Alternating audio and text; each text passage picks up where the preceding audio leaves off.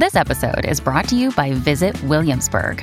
In Williamsburg, Virginia, there's never too much of a good thing. Whether you're a foodie, a golfer, a history buff, a shopaholic, an outdoor enthusiast, or a thrill seeker, you'll find what you came for here and more.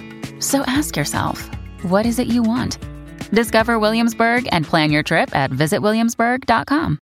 Mom deserves the best, and there's no better place to shop for Mother's Day than Whole Foods Market. They're your destination for unbeatable savings, from premium gifts to show-stopping flowers and irresistible desserts. Start by saving 33% with Prime on all body care and candles. Then get a 15-stem bunch of tulips for just $9.99 each with Prime. Round out Mom's menu with festive rosé, irresistible berry chantilly cake, and more special treats. Come celebrate Mother's Day at Whole Foods Market.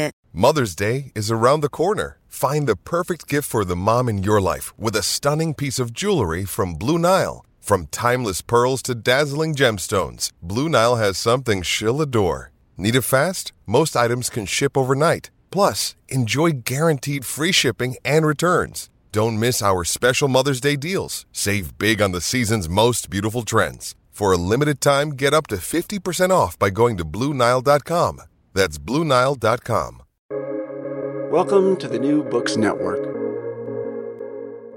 Hello and welcome to another episode of New Books in General History, a podcast channel on the New Books Network. I'm one of the hosts on the channel, Dr. Miranda Melcher, and I'm very excited today to be interviewing the three authors of the book titled African Football Migration, Aspirations, Experiences and Trajectories, published by Manchester University Press in 2022, which captures and chronicles the goals, experiences, and what actually happens to Africans who are hoping to pursue football as this particularly highly prized form of transnational migration. There are quite a lot of Africans that do end up migrating outside the continent, and some of them become incredibly successful this season. For example, in the English Premier League, Liverpool has Mo Salah and Sadio Mane. But as the book details, there's a lot of complexity that goes into these kind of honestly quite rare success stories. And this book uncovers and traces the different actors, networks, and institutions that actually impact the ability of young people to realize these dreams. So I'm very pleased today to be speaking with Dr. Paul Darby, Dr. James Essen, and Dr. Christian Ungry about their book. Welcome. Thanks, Miranda. Thanks very much for the invitation. Thank you, Miranda. So I was hoping we could start off, please, with you each sort of introducing yourselves and sort of your backgrounds and kind of what brought you then together to write this book. So perhaps we can start off with Paul, please. Okay, well, I'm a reader in the sociology of sport at Ulster University, which is based in Northern Ireland. And amongst other research interests, I've been working on various aspects of African football for almost 25 years now. That makes me feel very old. But I suppose this work stems back to my PhD, which focused on the development and politics of African football within the context of FIFA, which is, of course, the game's world governing body. And I was particularly interested in the relationship between FIFA's African and European constituencies. And as part of this, I began to develop an interest in the migration of African football players into the European game. And I think my first publication in this field was way back in 2000, and I've continued working in this area ever since, and that has culminated in the book. But I suppose in terms of how the three of us came together to write the book, our paths had crossed intermittently at conferences, and we'd also reached out to one another on occasion for help with some field work that we were doing predominantly in Ghana. And we were obviously also aware of one another's work in this field. I had certainly followed James and Christian's publications very closely, not least, of course, because they made some critical observations about some of my early publications in the field. So we had sort of been, I guess, indirectly sharing ideas and different perspectives for a while. But I think it was around maybe 2017 that James and I began to talk about writing a book that combined our disciplinary perspectives and that also kind of captured the whole career trajectory of African migrant footballers, as well, of course, as those aspiring players who didn't make it or who didn't become transnationally mobile. So we put together a proposal. Manchester University Press liked the idea. We got the contract, and shortly afterwards, we approached Christian to come on board to add his anthropological perspective and also his really nuanced and shrewd insights into the experiences of African players in Europe and Southeast Asia, both during and after their playing careers. So that basically set us off on the process. When we got the contract, we had planned to do some additional field work, but of course COVID curtailed all of that. Various deadlines for the submission of the manuscript came and went, but I suppose in the second half of 2020, the three of us really knuckled down in terms of the writing process, and we submitted the manuscript in February of 2021 after periods of lockdown, homeschooling our young children, and very long nights, I have to say. And here we are talking about the finished product. Wonderful. Thank you. James, do you want to introduce yourself a bit? Yeah, thank you, Miranda.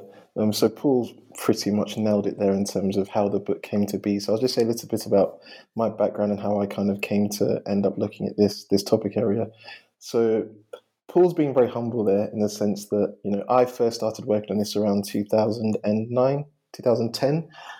My particular interest, as I'm a geographer, a human geographer, is in migration and demography. And I was very interested in human trafficking and the trafficking of West African youth within the football industry. But in trying to understand the phenomenon, I came across a lot of Paul's work. And Paul is one of the leading scholars in this area. There aren't many of us, to be fair, who look at this topic area, but Paul's definitely one of those leading kind of scholars. And as Paul said, I read his work. I was a little bit critical here and there.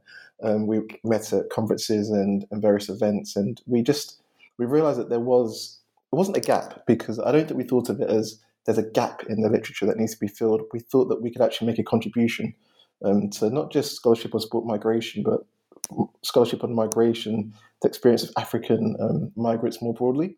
And I think for me, that's one of the key drivers for this book, is that I think that we use football as a way to understand some far more complex processes facing migrants in contemporary times.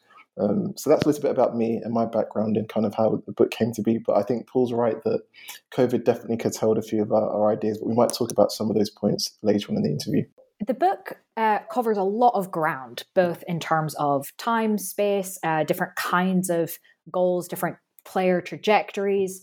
And in some ways, you sort of introduce all of these different aspects kind of at once at the beginning, and then spend the book unpicking it and sort of then weaving it back together, which I think was a really interesting way to kind of get into the details of the different aspects, but also understand from the beginning how they all go together. And the way you introduce this right at the beginning is through the story of one particular footballer. So can you maybe introduce us a little bit to the story and explain kind of why you started the book with this in-depth vignette? Yeah, sure. So as you say, Miranda, we opened the book with a fairly detailed biographical vignette of a former Ghanaian migrant player called Nee Lamptey, and we did this for a number of reasons. The first, and I suppose the primary one, was that we very much wanted the book to focus in on the aspirations, experiences, and career trajectories of African migrant players. So to adopt a kind of a player-centric approach to our analyses.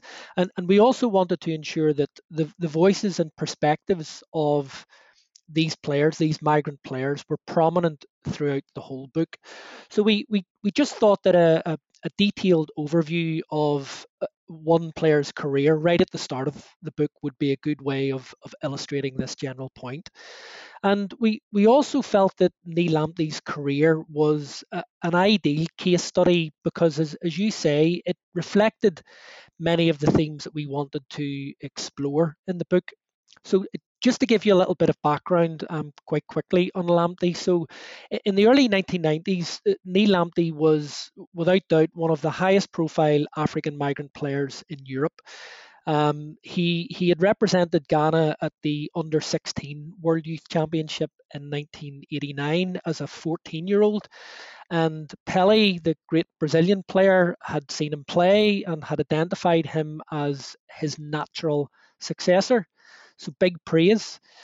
So from there, he moved to Anderlecht in Belgium at the age of 15, and a year later, he won a World Cup with Ghana's under 17 team. And in the process, he finished as the joint top goal scorer. So in the early 1990s, you could say that he had the whole of the footballing world at his feet. He was destined for great things.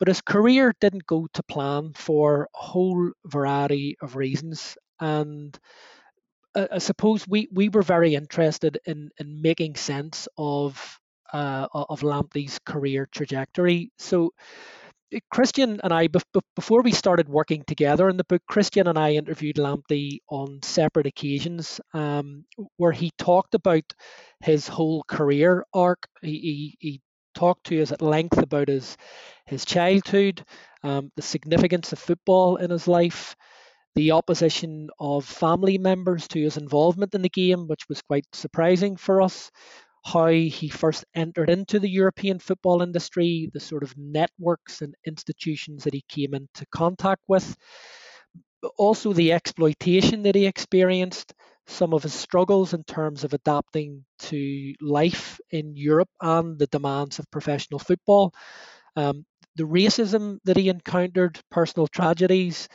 but also the thing that that loomed large in our conversations with him was the sort of remarkable tenacity and resilience and agency that he had exhibited during his career in what is a fairly ruthless industry. And he also spoke at length about what he had done after his player career had ended. So the interview that I conducted with Lamptey took place in February of 2008, and Christian interviewed him a couple of years later, which, as I say, was obviously long before we had even considered working together and writing a collaborative book.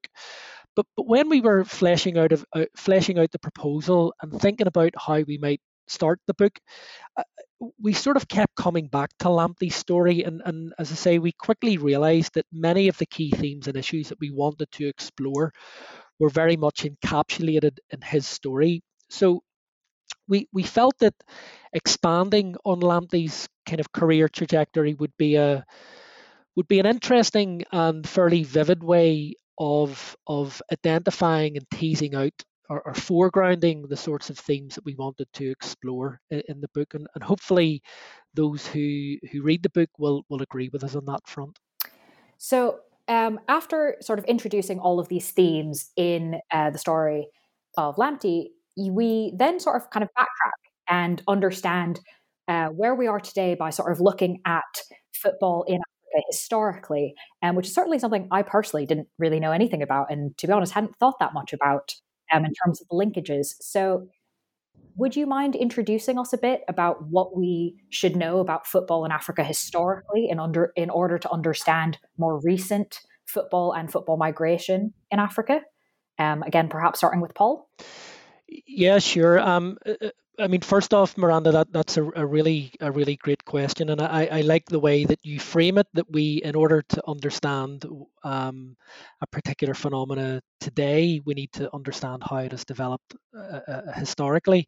And I suppose, I mean, that question is one that I, as a sociologist, often start with in any project that I work on, and I suppose I'm kind of motivated in that sense by C. Wright Mills, the late great American sociologist, author of The Sociological Imagination, who argued that an historical sensitivity was absolutely fundamental to any sociological research. And he argued that in order to understand kind of contemporary social problems or social processes, that it was crucial to understand how these processes or problems have changed and evolved over time.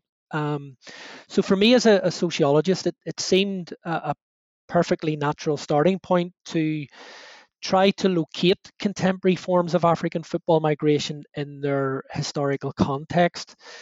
So in the book, I think maybe in chapter 2 or one of the earlier chapters, we set out the origins and development of this process in the colonial era, particularly from the 1930s onwards, and we chart its growth in the immediate post-colonial period, and then of course map out its more contemporary forms from the turn of the millennium. And I think all of this helped us to set out some, I suppose, continuities in African football migration over an extended period of time, but also to identify some discontinuities and how the transnational mobilities and the aspirations of African football players were impacted by, first of all, by broader social change and also changes in the football industry in particular time periods. And as I say, all of that detail is in the book, where we explore the evolution of this process over an extended period of time. And I'm not sure if you want me to go into any of the detail, or if you're happy enough with leaving things there, or maybe James would like to come in. Well, Paul, I think you really touch on an important point, and one that I keep returning to myself, in terms of just thinking through how that longer history is impacting and shaping what we see today. And one history that I think I know the book teases out really powerfully from start to finish, actually, is the legacy of empire and colonialism. And I don't think it can be understated how much colonialism and empire did shape football and football migration in Africa, and the trends and patterns we're seeing today in terms of player movements. And one thing that the book, I think, does very, very well is that it tries to move beyond the kind of the simplification that, people from former Portuguese colonies went to Portugal, people from former French colonies go to France.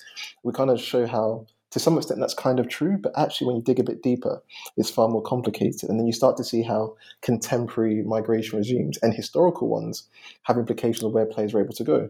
So, for example, if we think about the United Kingdom context, that colonial narrative about player movement doesn't really work so well, because actually for a long period of time, British football clubs didn't see former colonies as, and the colonies at the time when they were colonized, as a source of playing talent. The players were not seen in that way.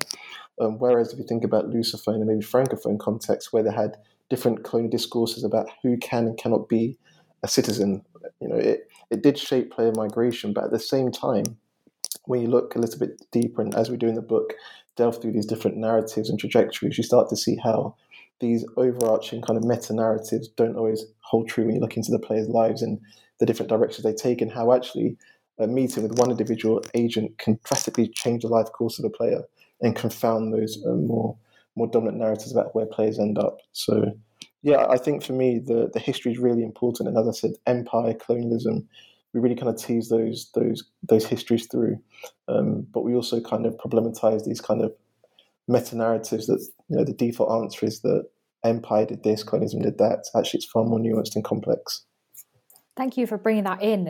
And I think that is very much sort of the direction of my next few questions, is sort of, okay, we have this basic historical understanding. Obviously, the book does go into more detail. And we do have these meta-narratives running around. But I kind of want to sort of start digging into some of the specifics. So when we talk about African footballers migrating outside of Africa to play football, how many players are we sort of talking about? And how many different places are they going?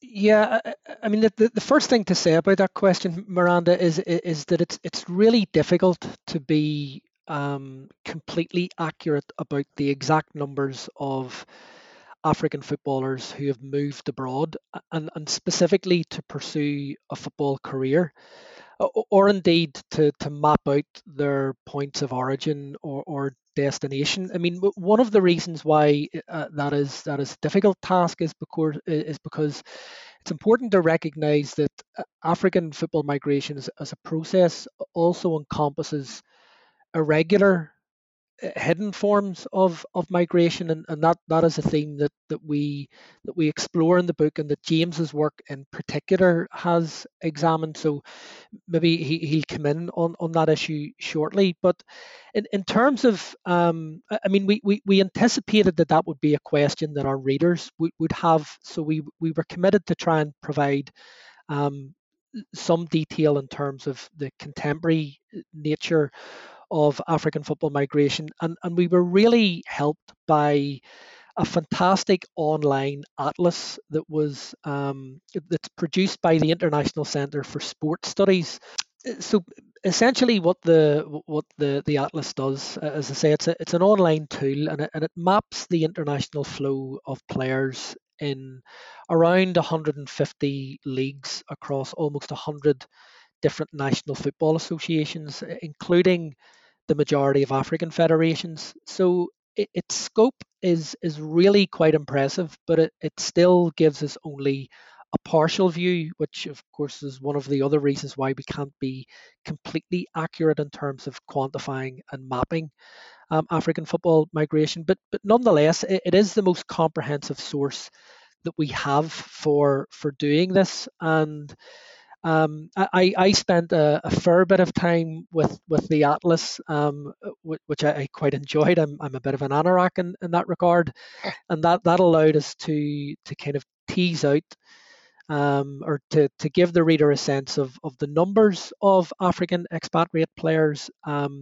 their points of origin, and also their points of destination. So, I mean, just very quickly to give you some, I suppose, headline details. So, as of May 2020, which is when the last point at which the Atlas was available, there were just over 2,000 African expatriate players playing professionally across the almost 150 leagues that were listed in the Atlas. 70% of these players hailed from West Africa, which is why much of the book focuses on the West African context. And the 5 primary exporting countries are, in this order, Nigeria, Ghana, Senegal, Cote d'Ivoire, and Mali. And of course, Cameroon is also a prominent exporter of football talent. In terms of the destinations for these players, Europe remains the primary importer, and indeed is the preferred destination for, I would say, the vast majority of aspiring African football players. And most of them aspire to move to one of the big 5 leagues in England, Spain, Germany, Italy, and France. And France is the French league is particularly attractive for African migrant players, and it accounts for 57%. So, Paul, you've kind of given us the overview of this atlas, which does sound quite cool. I probably would have also spent loads of time with it, and kind of where players have to go. But James, can you tell us a bit about kind of these numbers? Tell us some things, but they're not perfect as methods are they? No, Miranda. I think the observatory is fantastic in the sense that it's quite good at mapping what we could look at and say is quite formal forms of player movements, because they're able to look at clubs, registrations, and get quite precise numbers. But as you kind of hinted, that hides far more than it reveals. So, for example, Paul just said that there's approximately about 2,000 African expatriate players who are listed as part of the Atlas. But in 2015, so it's a few years earlier than the latest Atlas, but hopefully this example will give you some context for what I'm going to try and explain. A charity in France, Foot Solidaire, that looks at human trafficking in football, so irregular forms of migration, estimated there were 15,000 young players moved out of West Africa each year under false pretenses. So these are players where perhaps an agent approaches them and says, if you give me 2,000 euros, I'll get you a trial at Paris Saint-Germain. They get to Paris and there is no trial. So Foot Solidaire is saying there's 15,000 of these players moving out of just West Africa each year, and we're saying there's 2,000 players recorded in the atlas. Can you see how that's a bit discombobulating, right, Miranda? It does obscure rather a lot, yes. It does. So for me, that raises some interesting methodological questions in terms of, so one of the quotes Foot Solidaire shared in this article from 2015 is that, I'll read out the quote in full, some 15,000 young players are moved out of West Africa each year under false pretenses, estimates the charity Foot Solidaire. But a lack of monitoring means the numbers of boys being trafficked abroad could be far higher. So for me, this raises a really interesting question where we've got this number of 15,000, but we're being told there's lack of monitoring, yet the numbers could be far higher. So what's going on here? And I think the conundrum that many of us face when we work on irregular forms of migration is that we're dealing with hidden populations are often very hard to contact, to reach, because in many cases they want to remain hidden. So many of the players who come to Africa, as we document in the book, to Europe, for example, may come on tourist visas or may come under an educational study visa in order to pursue a career in football. Now, when that career in football maybe doesn't materialize immediately, they choose to then stay on in a destination context in Europe. They therefore go under the radar. Yeah, so they may play football for a semi-professional club, maybe even a professional club, but it's quite rare for that to happen. So they, as I said, they go under the radar, but they're still in the periphery of the football industry. So for me personally, as a scholar, it's been quite fascinating trying to reach these groups and working with organisations like Foot Solidaire, as an example, to contact and reach these young players. But again, you're dealing with hidden populations, and the scale of what we're dealing with is hard to really comprehend. So I hope, Miranda, that gives a bit of additional nuance to Paul's answer. Yeah, I think that's really helpful to sort of see both sides of it, and to kind of give, hopefully, listeners some insight into the complexities of what your book delves into, showing sort of the formal methods of migration for football, but also a number of informal and also kind of mixed ways where there's a lot of different sort of, maybe you're formally migrating through this method for 6 months and then something changes, etc. So I think we want to get into some of more of those details in the next few questions, starting, I think, with the more formal side of things, which you examine your case study of Ghana. And as Paul's already mentioned, that's one of the top football player exporting countries in West Africa, in Africa generally. So can you maybe tell us about these football academies and how they focus on developing African labor for a global market, but how this runs into challenges both at home and abroad in terms of sort of professionalization, scaling, system development, that sort of thing. So I don't know, Paul or James, which of you wants to go first, but I'd love for you to tell us a little bit about your case studies of Ghanaian football academies. Yeah, I'm happy to kick off on that, Miranda. So, yeah, as you say, football academies have become a really critical site for identifying and developing and exporting talented African football players, and this is particularly the case in Ghana, which developed a really strong youth football system in the years after independence, and this was kind of tied up with the aspirations of Kwame Nkrumah, the first president of independent Ghana, who aspired to use football as a vehicle for nation building and to promote his Pan-African message. But since the 1990s, for a variety of reasons, there has been an increase in the number of export-oriented football academies. But these academies aren't uniform. There's quite a kind of complicated system in Ghana and indeed elsewhere in West Africa. So these academies differ in terms of scale, in terms of the facilities. Some are, state of the art. Some are, some of these academies are based in local communities with fairly rudimentary facilities. The coaching provision varies considerably. Some academies are residential, others aren't. Some offer free education as part of an academy place, others don't. Some have, I guess, wider aspirations in terms of tackling development related issues, whereas most are entirely focused on producing tradable assets, on producing young players for export. And we, as I say, we see this variety of academy in Ghana, where you have, academies that range from small scale micro enterprises that are run by football coaches and young entrepreneurs who see in football an opportunity for a livelihood, right up to, I guess, some state of the art facilities that are operated or have been operated in the past by European clubs. And I suppose two of the most prominent in that regard were academies that were run by the Dutch club Feyenoord and the Austrian club Red Bull Salzburg. Now, both of those academies, I guess, and if you consider their success or otherwise in terms of producing players for the parent club, they weren't particularly successful, and indeed, as a consequence, both of the parent clubs have withdrawn their funding and support for those academies, and I think that just highlights some of the difficulties involved in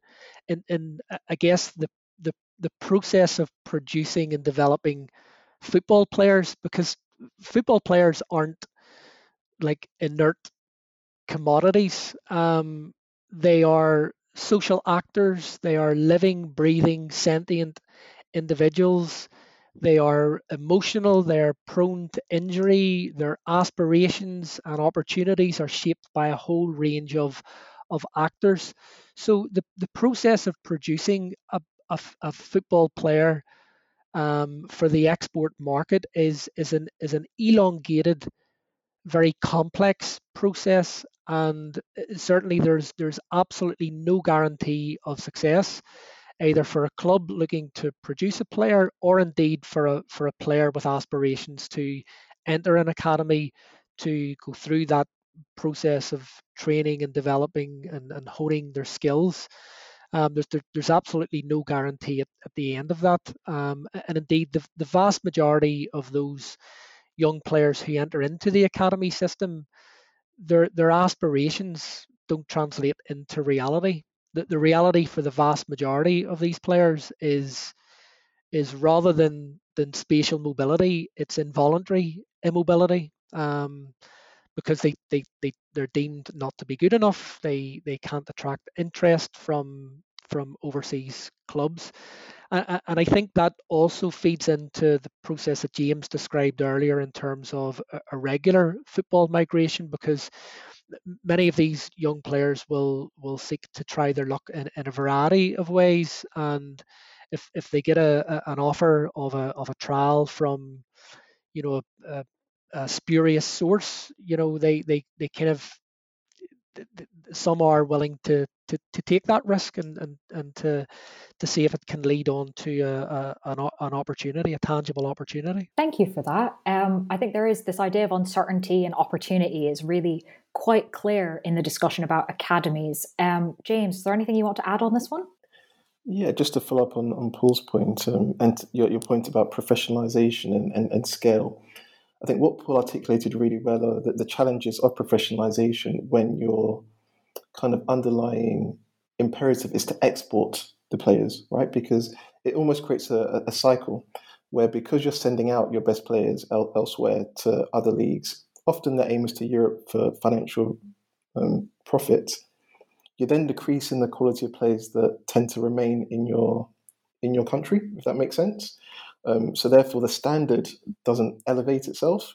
And that, again, becomes self-defeating, because players will then say they want to go and play at a high level with a better opportunity to earn more money. The clubs will also want to send their players to places where they can get better recompense for the player.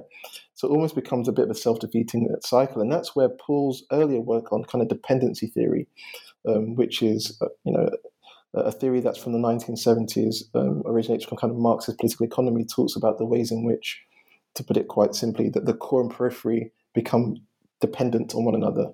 So if we think of Europe as the core, it's dependent on this labour from African context that it often is able to procure cheaper than within Europe at a cheaper rate. At the same time, the African periphery becomes dependent on the income it receives from Europe to sustain itself and as a way to accrue profit. So it sends its players out to Europe. Does that make sense, Miranda? And academies are actually intricately implicated in this process. And this is where, Paul, I want to say it's a decade, maybe 15 years ago, Sepp Blatter started to talk about kind of neo-colonialism happening through football academies. And it was very hyperbolic, what he was saying, and I don't think he understood the nuances and subtleties, because as Paul's hinted, within the book we talk about the agency of the players themselves. They're not passive in all of this. The players do have agency. But there is something there about a kind of a neo-colonial dynamic that was emerging between Europe and many parts of Africa in terms of the academy system, how it was working.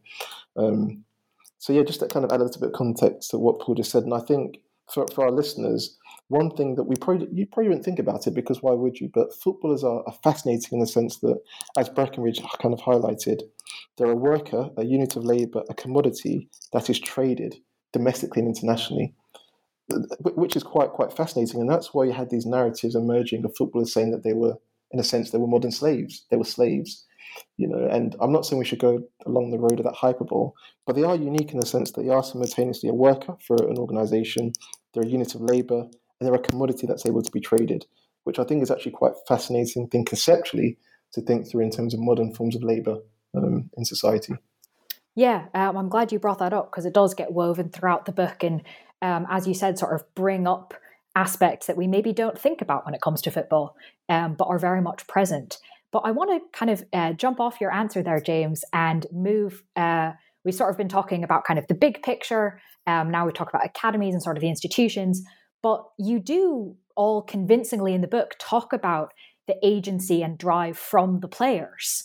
So I want to sort of turn to that and ask you both to give us some examples and sort of describe how young players, perhaps in the academies, perhaps not going through the academy route, how do they conceptualize, understand, and what do they do themselves to realize their aspirations to migrate through football? Perhaps, James, because you've just mentioned it, we'll start with you. Yeah, Miranda, I'm happy to provide an initial response to that question. I'll preface that response by saying that we are talking very much about young men and boys, and I think that's something that we might talk about later on. I think the experience of girls and women playing football in Africa and migrating through football might be different, but from the perspective of the young men and boys that we've spoken to for, in some cases, decades now, there's a theme we talk about in the book that we try to weave through consistently, this idea of becoming a somebody through football. And I think that's really important when you want to try and understand and conceptualize, as you say, the way they aspire to migrate through football.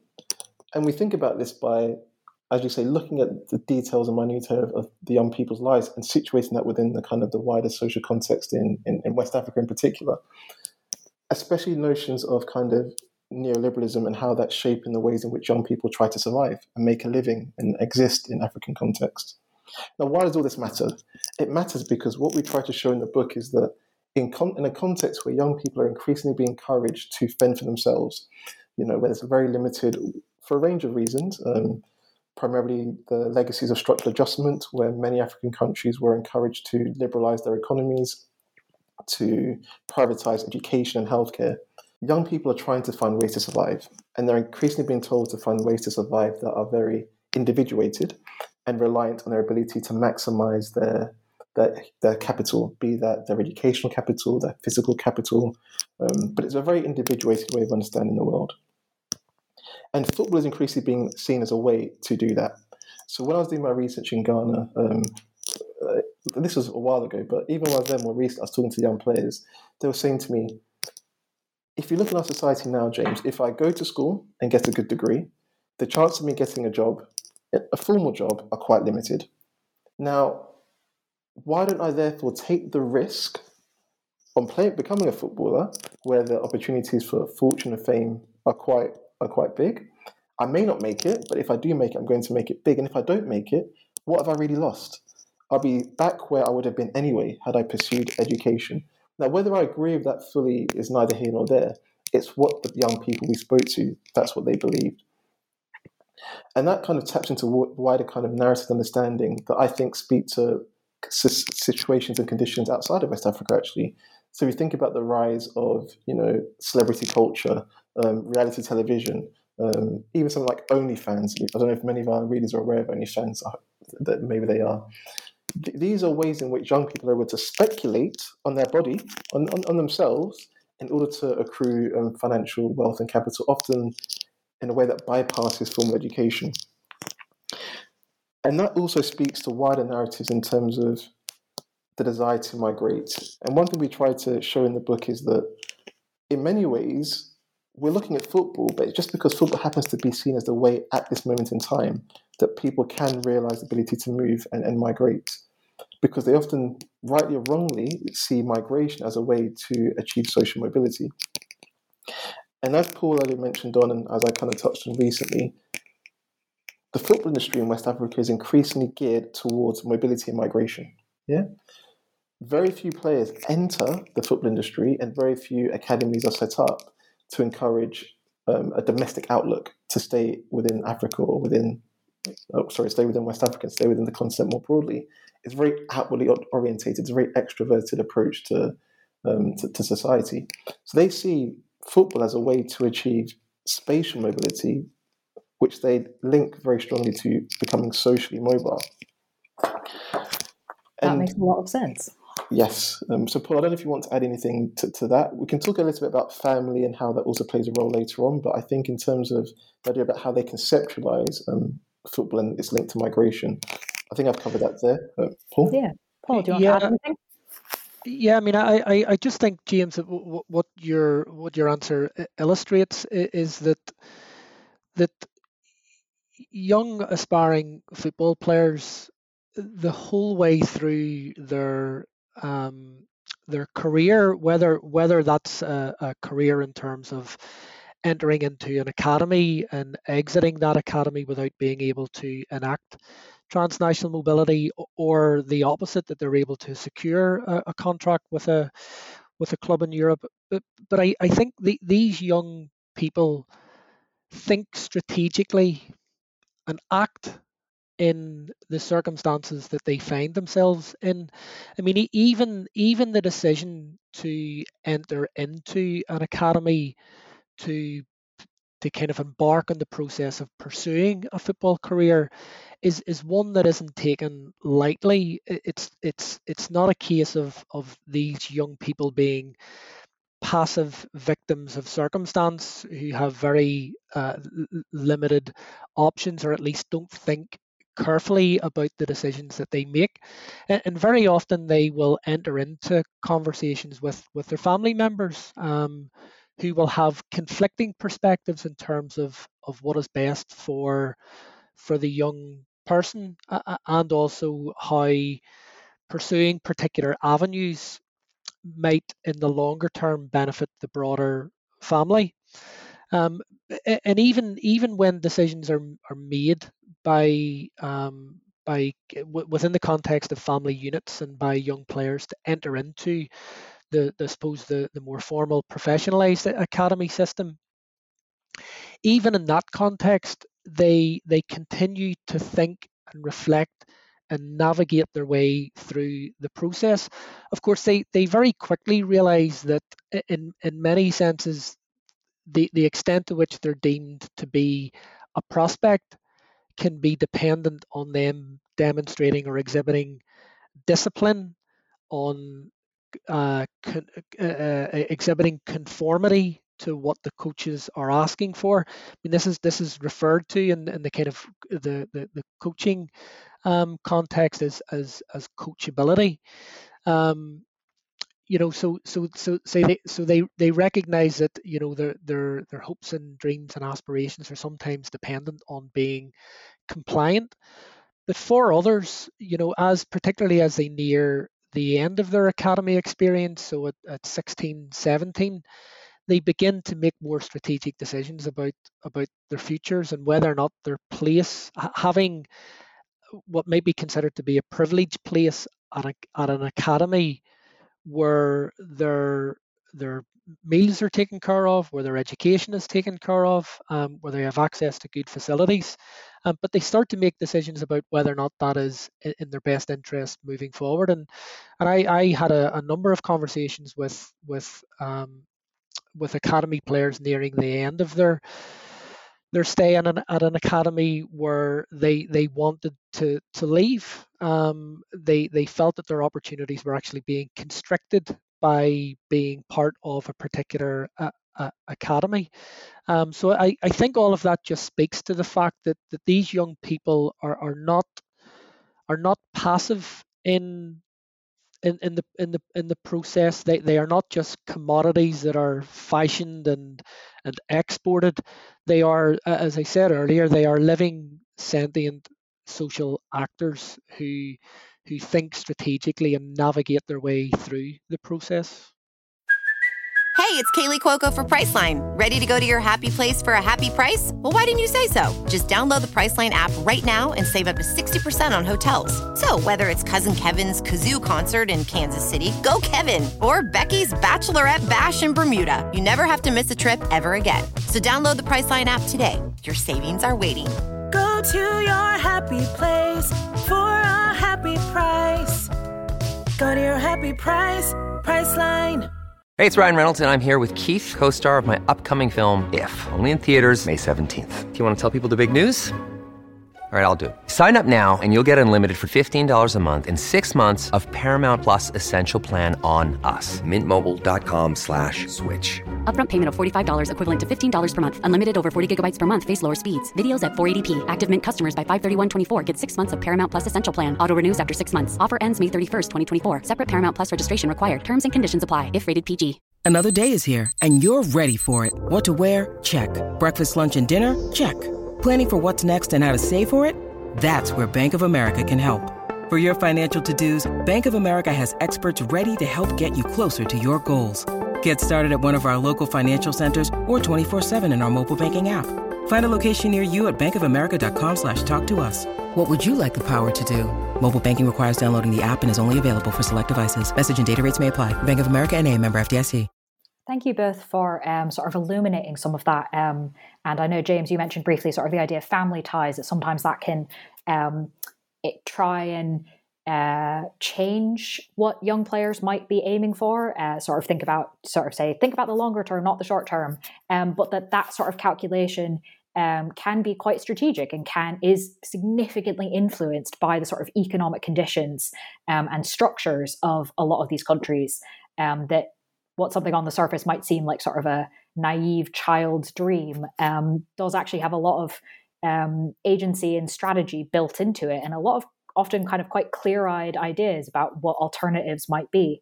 But I wanted to kind of, if you don't mind, pick up on this idea that Paul's just mentioned that is emphasized in the book as well, the idea of coachability and the idea of conformity, and that you detail in the book how this is a thing generally in sport, in football. We talk about coaches, but also in this particular context, both in the academies, but also if players are successfully able to become mobile. But I was particularly interested in the academies. It goes back to, James, what you were saying earlier about the kind of export-mindedness of the academies. They're not preparing players to play domestically. This idea of coachability and race, and how these two things sort of emphasize each other, exacerbate each other, racism particularly. So I was wondering if you could sort of explain how that works, given the frame of these export-focused academies. Don't know which of you wants to start with that one. Yeah, I'm happy to kick things off, and Paul can chip in afterwards, I'm sure. It's a really, really great question, Miranda. And one thing that I'll start with, maybe I'll think about the Ghanaian context to begin with.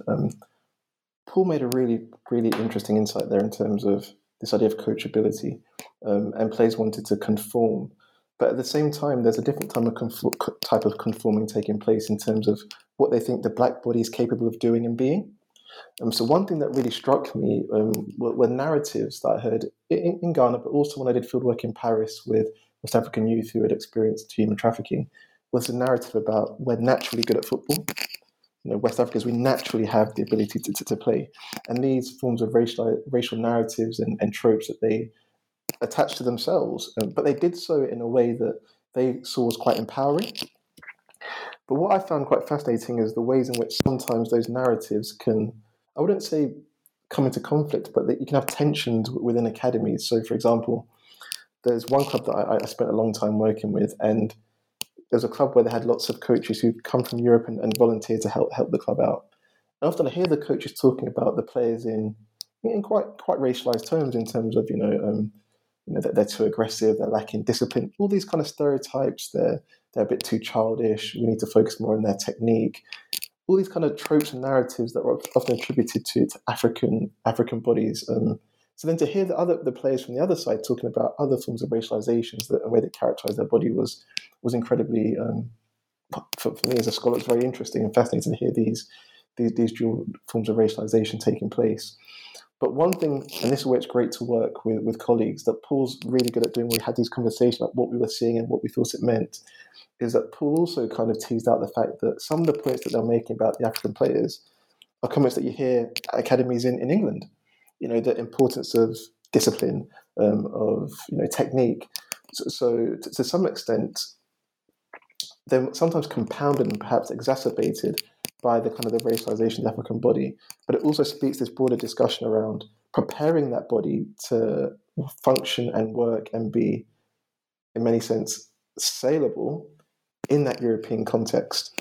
And if I just speak very briefly, because later in the book we talk about experiences within Europe, and here we hear stories about players who, that they arrive at a club and they become very, very conscious that the playing style within a particular nation, as they saw it, might have been at odds with how they had been accustomed to playing in their country of origin.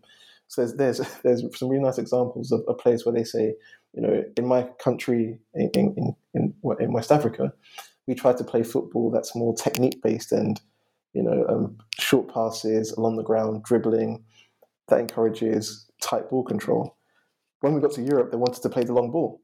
And for them, they found that quite challenging, because on the one hand, African players are seen as being, lacking discipline, technique, this, that, and the other. And they're saying, actually, we wanted to play a more refined form of football than we're finding in Europe. And because we couldn't adapt to that style, we sometimes were released from a club. And again, that just shows the ways in which a player's career can take an unfortunate turn. Just had that same player ended up in a different country, for example, where the stereotypical playing style suited their style of playing football, they could have excelled. But unfortunately for them, they ended up a place where it didn't excel so well. But to your initial point, that the racialization really does come through in terms of both how the players see themselves, which I think is really important. It's often overlooked that, in lots of scenarios, Black and African players were engaged in a form of what we call in the book self-charismatization, where they racialize themselves through certain stereotypes and tropes, as well as having to conform to certain stereotypes and tropes through the academy system and through training at various clubs at the semi-professional level. But Paul, I don't know if you want to add anything to that. Yeah, well, I think that's really, I want to just kind of sort of emphasize that point, James, that you've made, because it really does speak to the goals of the book of highlighting kind of the structures that that players have to sort of interact with and attempt to succeed under, but also the idea that players engage with it as well, that it's almost a dialogue of these two different things, that it's not just things imposed upon or enacted upon the players, but their own ideas and how they think about encountering these things really shape their experiences too. So thank you for sort of discussing both sides of that and kind of helping us understand the nuance. Paul, is there anything you want to add on that point? I mean, just very quickly, and just really to emphasize James's point about the kind of conflicting racialized narratives that young African players in academies are exposed to. Very often they can be exposed to white European coaches who have very racialized understandings of the capabilities of young African black football players. But at other times, I mean, I've certainly encountered white coaches who are much more enlightened in their attitudes, and who I suppose are keen to provide an opportunity for the game to be played in different ways, and for individual players to bring their individual capabilities and skills and attributes to the game. But of course, this I think this creates a lot of confusion in the minds of young African academy players. On the one hand, they're being told that they lack discipline, that they need to conform to particular patterns of play if they aspire to be successful. And yet, on the other, very often, in the same academy, if they're exposed to a different age level coach, that coach might be talking to them about, use your natural ability in terms of your trickiness and your skill and all of that sort of stuff. So it's kind of discombobulating for these young players, and I think that is one of the issues that feeds into the fact that, for many African migrant players, their careers abroad are actually quite stunted. They are quite short, for a variety of reasons, and I think one of those reasons is that they are exposed to coaches and managers who have different expectations of them, and they can struggle to adapt to particular ways of playing the game, particular playing styles. That makes a lot of sense. So I kind of want to talk then about this. We've sort of looked at the overall structures. We've looked at some of the kind of numbers, and the sort of how players think about this idea, and the academy is moving towards this idea of playing beyond Africa. But you then detail in the book a number of stories. You sort of mentioned a few already of what actually happens to these players if they do manage to become transnationally mobile for football. So obviously the book has a lot of detail about the many, many different ways that this can go. But I was wondering if maybe you could each introduce us to one or two particular players and examples that sort of show us what this might look like. I know, for example, I'd love to, there's a example you have in the book about a player that goes to Thailand. There's another one that goes to Denmark. But I'm wondering if maybe you could each introduce us to one or two to describe in a little bit more detail what these sort of different trajectories look like, and the factors that can impact, as Paul, you've just said, the sort of stunted potential opportunities for a lot of these players. Paul, maybe starting with you. Yeah, I mean, I think both of those examples that you suggested that we talk about are actually based on Christian's research, and it's a shame that he wasn't able to join us. But I mean, I think in general terms, as I say, there are a whole variety of factors and processes that impact on the experiences of those players who are able to enact transnational mobility through football. And very often these processes and experiences are encountered by regular migrants, and they include things like, adjusting to different cultural contexts, to the weather, to food, to being apart from family. I mean, I know that, in this era of modern technology, that players can keep in regular contact with family, but I recall having some conversations with migrant players about how they maintain connections with family back home and their extended networks, and they talked about the use of technology, but many spoke about very often that making things more difficult, making their experiences more difficult for them, because it kind of, seeing somebody on a screen kind of reinforced the distance between the individuals. And this created, could create a sense of loneliness, of feeling homesick. And then, of course, you have all of the kind of demands and uncertainties of playing professional football. I mean, football is an absolutely ruthless business. If you're not performing in the way that you're expected to, your opportunities can become constrained, and if you're not playing regularly, you're not visible. Your opportunity for securing or extending your contract becomes constrained. There's the possibility of injury. So I think all of these sorts of factors coalesce to create a difficult environment for African migrant players. Some clubs provide a lot of support for players, but of course that's entirely dependent on resource. And the vast majority of African migrant players are not the Mo Salahs and Sadio Manes, but rather they are playing in fairly, low-level professional leagues where resource is an issue, and I think that compounds some of the challenges that they experience. That makes a lot of sense. Thank you. James, do you want to come in?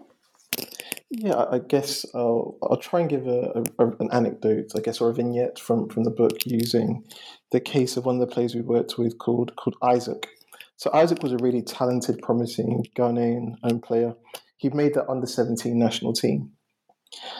And while playing for the national team, one of the coaches, or shall we say, said he could put Isaac in touch with somebody who could get him a move to Thailand to play football.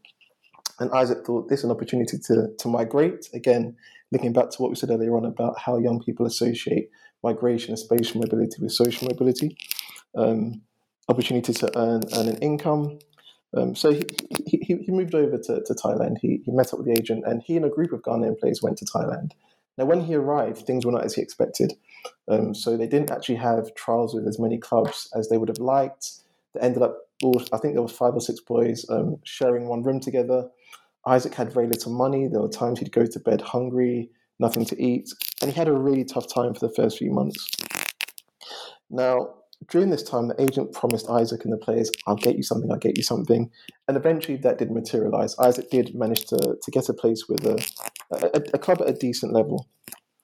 But when he did so, Isaac was earning around 600 euros a month. And for the first 6 months or so, he had to give 500 of those euros to the agent who got him the position at the club.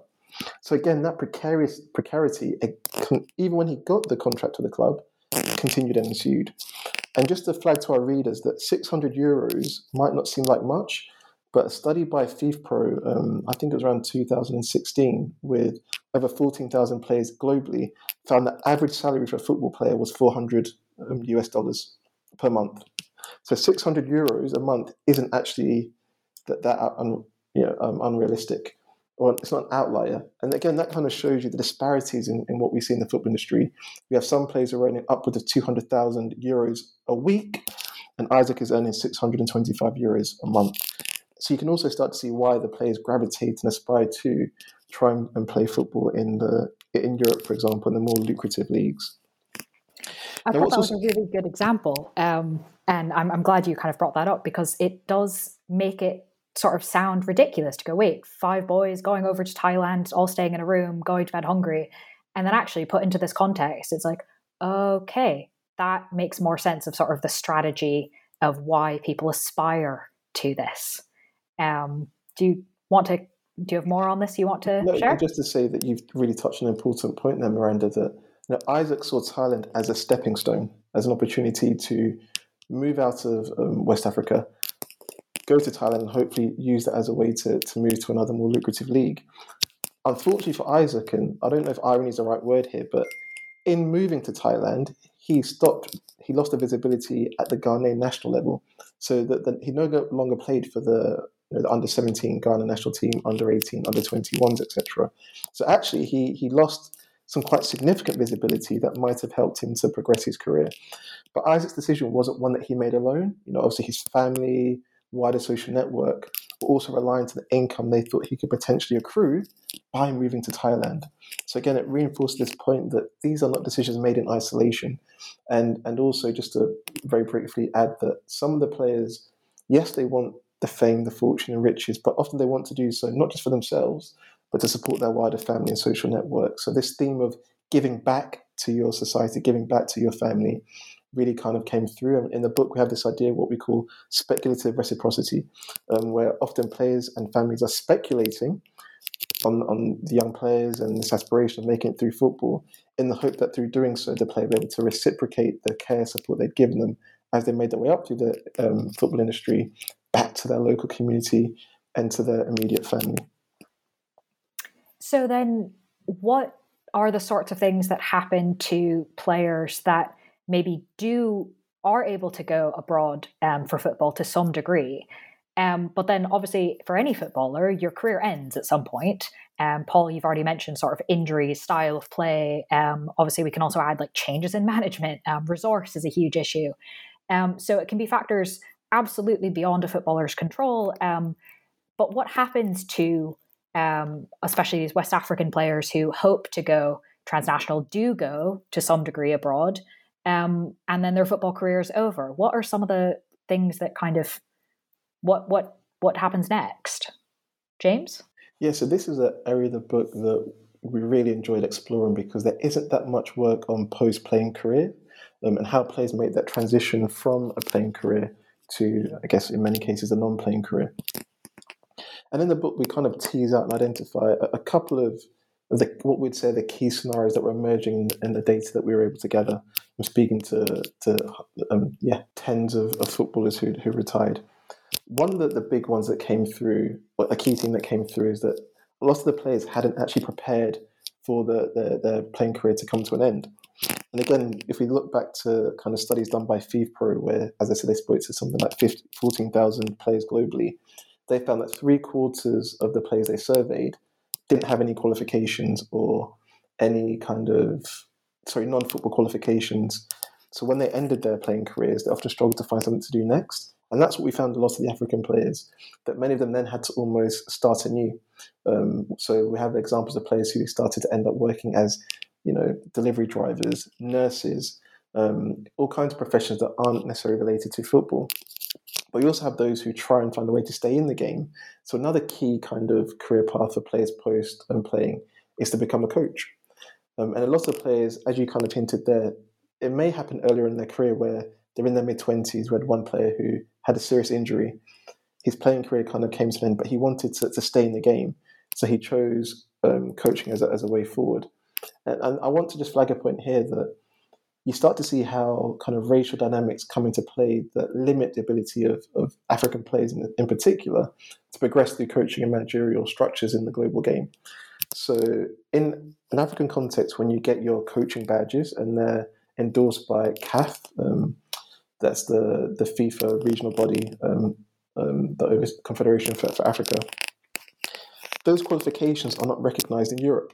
So if you were to, retire, return back, end your playing career, go back to your country of origin, Africa, do your coaching badges to become a coach, the qualifications that you gain through your coaching in Africa, they don't translate in the global labour market, if that makes sense.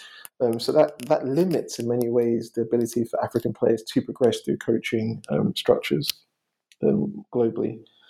And then another thing that we found that players were doing is setting up academies. So sometimes they do this for what they would say altruistic reasons. They want to have academies that are more education focused. Often, as I just said, they often find that during their playing career, education was something that wasn't really pursued as much as it should have been.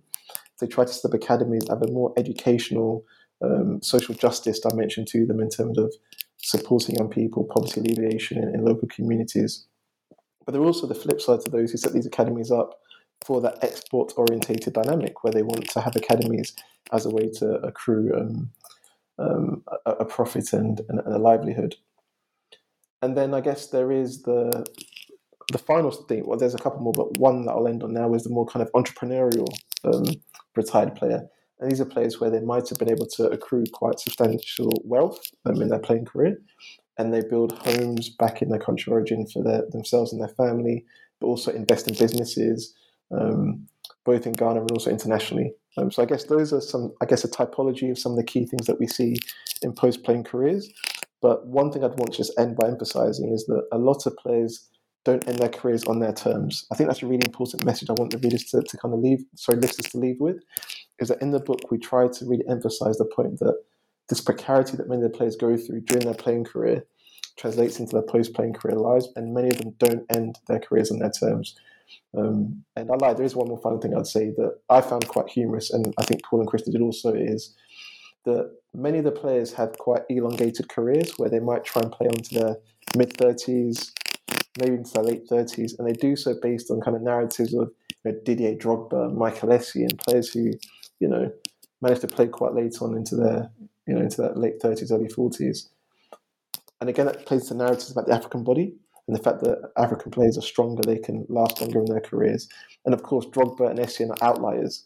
The majority of players globally do not play until they're into their 40s. So I just thought I'd just share that point, because it's one that I don't think people think through or think about so often. Yeah, I think that's really helpful to kind of explain the different sort of trajectories and typology, as you said. But it was really clear throughout the book, sort of, as we've done a bit of a tour of all of it now, that this idea of precarity and uncertainty really is incredibly pervasive throughout the entire time, from getting into an academy to staying in an academy to being able to go abroad at some point after an academy, to what that career looks like. The 6-month contract, the season-long contract, the sort of training, but are you going to get onto first team and get any visibility? And then how often a lot of these situations were factors well beyond what players could choose. And yet through that, such a strong sense of kind of agency and strategy on the part of the players trying to make the most of these circumstances that in many ways are quite stacked against them. As you just mentioned in that example, James, the idea that coaching certifications are not recognized outside of Africa. The book details a number of other kind of ways in which different EU laws create visa incentives that do and don't help players, etc. So obviously we can't cover every detail of the book in the interview, but this should hopefully give listeners a taste for the complexities and the nuances of these different stages of uncertainty, and yet how players attempt to kind of still have agency and engage with them quite actively. So as we move towards the kind of end of the interview, James, you've just mentioned something that you all found that you were sort of amused by. And I'm wondering if you could each share something, given how intensive a research process was, how many pieces there were involved, maybe something each of you found surprising that you came across during the process. Maybe it's not even something that made it into the book. Paul, if I can start with you. Yeah, Miranda, you're absolutely right to say that it was writing this book was a fairly intensive process, particularly in the latter stages. And I think one of the, I suppose, biggest things that has surprised me is the fact that James, Christian, and I are still talking to one another. As I say, there were a lot of late nights. And I think if anything was going to find cracks in our professional and personal relationship, it was going to be a lack of sleep. But we survived it, and there was of course never a cross word in the whole process. But I think, from my perspective, something that was maybe surprising in some senses, or at least that always struck me. Usually when I returned from periods of field work in Ghana, was really the willingness of the participants in the research to give of their time so freely and generously, and to share, quite kind of, personalized information about their hopes and their dreams, their desires, their aspirations, and this was particularly the case with the countless young players that I spoke with. I mean, they didn't know me. They certainly weren't obliged to speak with me, but they gave of their time really freely, and they welcomed me on occasion into their family homes. And I think this was the case with James and Christian as well in their field work. And really, without that sort of generosity and the willingness of our participants to share their insights and their patience as I kind of grappled to make sense of what they were telling me and probably asked a lot of stupid questions. But, without all of that, this book would never have been written. And I really do hope that the book accurately captures their hopes and perspectives and presents a fairly nuanced picture of these. Lovely. Thank you. James? Thanks. In terms of something that surprised me that didn't make into the book, I think we've actually been quite good at trying to get as much into the book as we possibly can while keeping it coherent. But I guess one thing that surprised me, and I guess that we didn't really talk about so much in the book, there wasn't really the space to. It's not really surprised, but I think it's just something that I think is significant, is that, as I tried to hint earlier on, I think looking at African football migration allows us to kind of think through, understand some kind of broader societal issues. And I think one of the things that really struck me about the book, especially working with Christian and Paul on it, is thinking through the issues associated with who gets to move and in what times they get to move. Because as you kind of hinted at, Miranda, we talk in the book about the ways in which seemingly innocuous regulations that seem to be fair to everybody can impact African football players in quite profound and problematic ways. So a very simple one might be, for example, FIFA has regulations that prevent minors from moving internationally.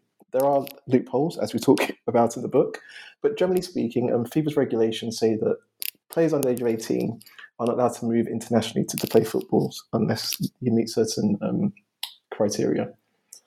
Now, what that doesn't really touch on is the fact that in Europe, that isn't actually quite true. Because of European law, players are actually able to move internationally under the age of 18, because if they weren't able to, FIFA would be breaking EU laws around freedom of movement. But what that means is that if you're a player in Africa, your options to move and migrate to potentially improve your access to certain training facilities and opportunities are curtailed in a way that don't hold true for your European peers. Does that make sense, Miranda? So I think one of the things that I found quite surprising as we did the research for this book was just kind of hearing about these subtleties and nuances in regulations and how they impact African players and African people in particular ways. And of course, that feeds into broader narratives around migration that we're seeing in society at the moment, So, I guess for me, that would be the big one, is just thinking through how these regulations have a disproportionate impact negatively on the African migrant. Yeah, I thought that was one of the sections that was particularly strong, showing off your three ability to write clearly, because that particular section, you explained some really complicated and also probably quite dry European laws and intersection of legal issues, and also showed the kind of human impact on particular players that you were able to discuss who were impacted in these ways. And it was quite impressive, really, that you managed to write about both of these subjects that are quite different in terms of kind of how you research them, how people often write about them, and yet they were really coherently brought together and incredibly clear without going, oh, this is the dry section, oh, this is the human interest section. It was all woven together really well. So from a reader's point of view, that was a particularly appreciated section to understand this nuance in a very kind of accessible way. And to sort of close up the interview, I was wondering if you could each perhaps give us a little preview of what you each might be working on next, starting with James this time, I think. Yeah, I'm happy to kick it off. So in a weird way, what I want to do next is something that I wanted to do about 10 years ago when I finished my PhD. Is it 10 years ago? Thereabouts. I've just never managed to get the funding or the headspace to think it through, but I'm really fascinated by this idea of risk. So when I was looking at human trafficking in the football industry, one of the things I was really fascinated by was how the young people conceptualize risk and how their conceptualizations of risk actually confound what human trafficking policy tends to think people will do and why they do them. So I'm actually just fascinated by this idea of how the young people kind of conceptualize risk and their strategies to mediate risk. So in the book, we talk about spirituality and how they see causality through very fascinating lenses, and how they incorporate ideas of, spiritual support, I guess you could call it, spirituality to guide them and help them navigate these very precarious contexts, right? Because when you're working in an industry that is so precarious, where actually your ability to make it could be curtailed by something as simple as spraining your ankle during a trial, therefore you can't impress, that pressure leads young people to think about risk and to mitigate and manage risk in really fascinating ways. So that's what I'd like to do. I wanted to do that for the last 10 years. I haven't been able to find the headspace to do it, but that's probably what I'm going to try and do next if I can. Cool. Well, that definitely would build on this work, I think, very clearly. We didn't really talk about that aspect of the book in the interview, but listeners who are interested, there's a whole section that talks about kind of how these players think about luck and chances and opportunity, and what sort of practices and beliefs they pursue to sort of make them more possible. So I think that sounds really interesting. Paul, what about you? Well, I think that one of the limitations of the book, which we haven't spoken about, but is the fact that it focuses on male footballers exclusively. And when we submitted the proposal, it was our intention to incorporate the experiences of female African footballers. There is already a small but really important body of work on this issue, but we felt that more was needed in order to understand the gendered particularities of African football migration, not least because the growing professionalisation and media coverage of the women's game in Europe is likely, but potentially it could widen opportunities and shape aspirations of young girls and women in Africa to pursue a career in the game. So we had very much intended to incorporate female African footballers into our analyses, and I'd already, as I think in 2015, 2016, I'd done some interviews with young female footballers at a football academy in Ghana, and had followed up with them in Sweden a couple of years later. But of course, COVID kicked in, and that impacted on our ability to engage in further field research. So we kind of talked long and hard about the implications that would have for the book and our aspiration to incorporate female players, and we just decided that because of the lack of primary empirical data, that we would focus exclusively on male players. So we intend to rectify that, and we're actually, the three of us are about to start work on an article that explores the aspirations, experiences and trajectories of African female players, and beyond that, I would very much hope that article is a starting point for a much bigger project. Also very cool. It sounds like you're both sort of taking the things from this book and expanding them further, which I think will be fascinating. But while you go off and expand, listeners can read the book as it currently exists. There's plenty to get into, some of which we've touched on, some of which we've not been able to. So if you're interested, please do read the full book titled African Football Migration, Aspirations, Experiences and Trajectories, published by Manchester University Press this year, 2022.